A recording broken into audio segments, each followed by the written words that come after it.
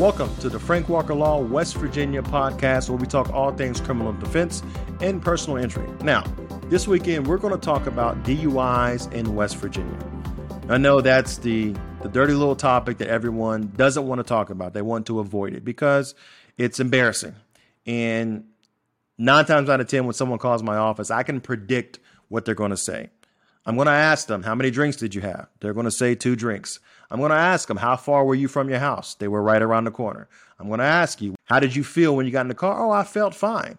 And the report, I don't have to see the report. I know what the report's going to say. The report's going to say they encountered the driver. They had unsteady gait, bloodshot eyes, and odor of alcohol emanating from the person. Every single report is going to say that because that's what they are trained to do when they stop you for a DUI.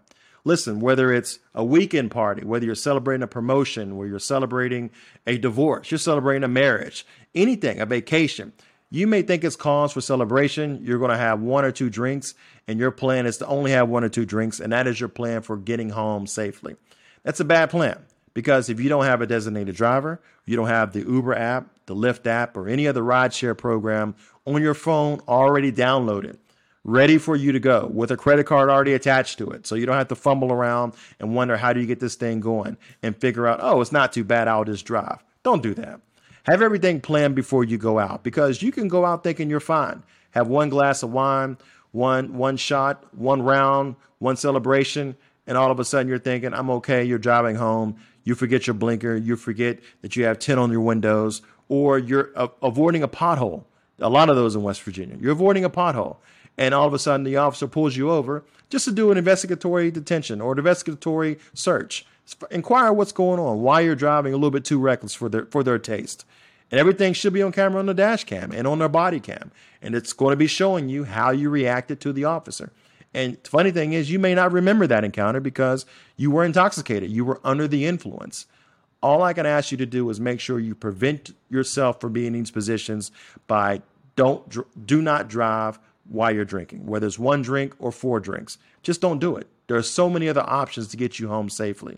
And there are so many dangers for you if you're out there driving while on the road under the influence of marijuana, under the influence of liquor, whether it be alcohol, beer, 1 shot, 4 drinks, a tall one, a small one, it doesn't matter.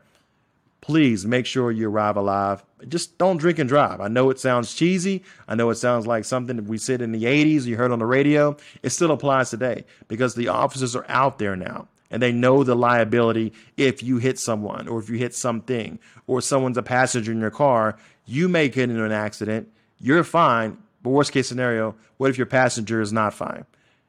Worst case scenario, that passenger does not survive. So for the rest of your life, you have to live with that guilt because you had 2 drinks.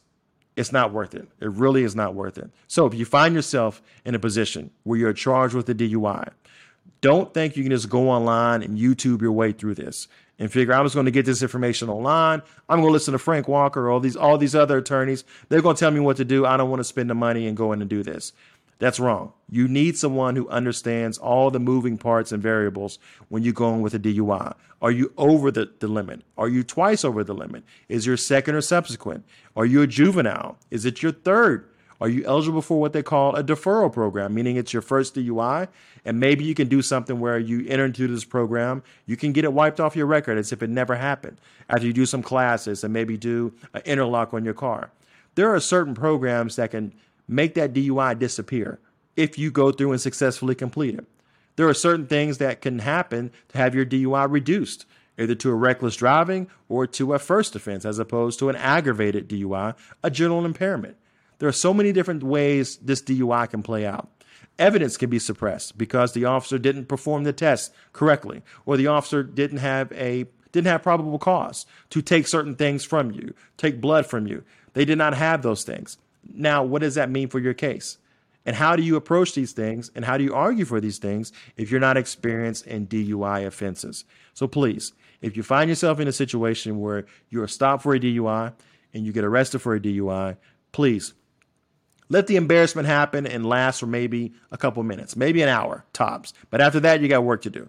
You need to find a criminal defense attorney who understands DUIs, who can talk you through this. Make an appointment, go in, retain an attorney, who understands what to expect and can explain to you all the different steps walking through it. Then you can make sure that your record remains clean or you're not subject to any exorbitant penalties or jail time simply because you had too much to drink. Again, thanks for listening to the Frank Walker, West Virginia podcast, where we talk all things criminal defense and personal injury. If you need to contact us, please give us a call any time of the day, 24 hours a day, 7 days a week, 304-413-0179. Again, 304-413-0179. Or visit us online at frankwalkerlaw.com.